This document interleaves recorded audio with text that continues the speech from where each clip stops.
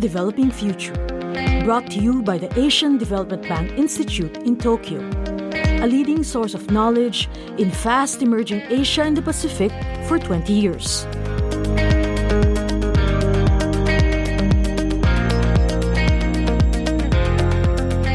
Financial regulations need to adapt to digital finance.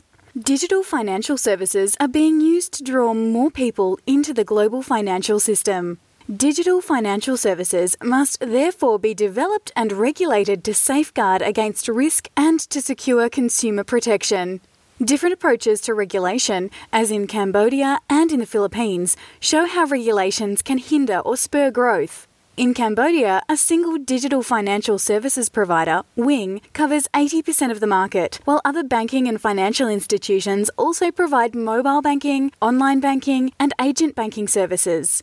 It is difficult to enter the digital financial services market because the company needs to find a partner bank that meets compliance rules. The Philippines has more than 100 banks offering e-banking facilities and 30 e-money issuers. 2009 regulations list specific prohibited activities and have allowed banks to outsource a wider range of activities without prior approval from the regulator.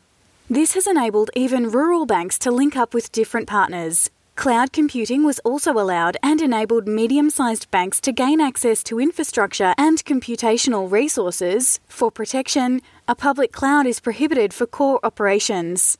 But even with regulations that allow growth, the same environment can constrain development of digital financial services. The UN-based Better Than Cash Alliance, which partners with government, companies and international organisations to promote the shift from cash to digital transactions, says only 1% of the 2.5 billion transactions per month in the Philippines are made electronically because there is little or no interaction between banks and major payment providers operate within their own system. This has been from a section of Financial Inclusion in the Digital Age, an ADBI policy brief by Sean Hunter, ADBI economist David Dole, and ABDI research associate Valdemir Dela Cruz.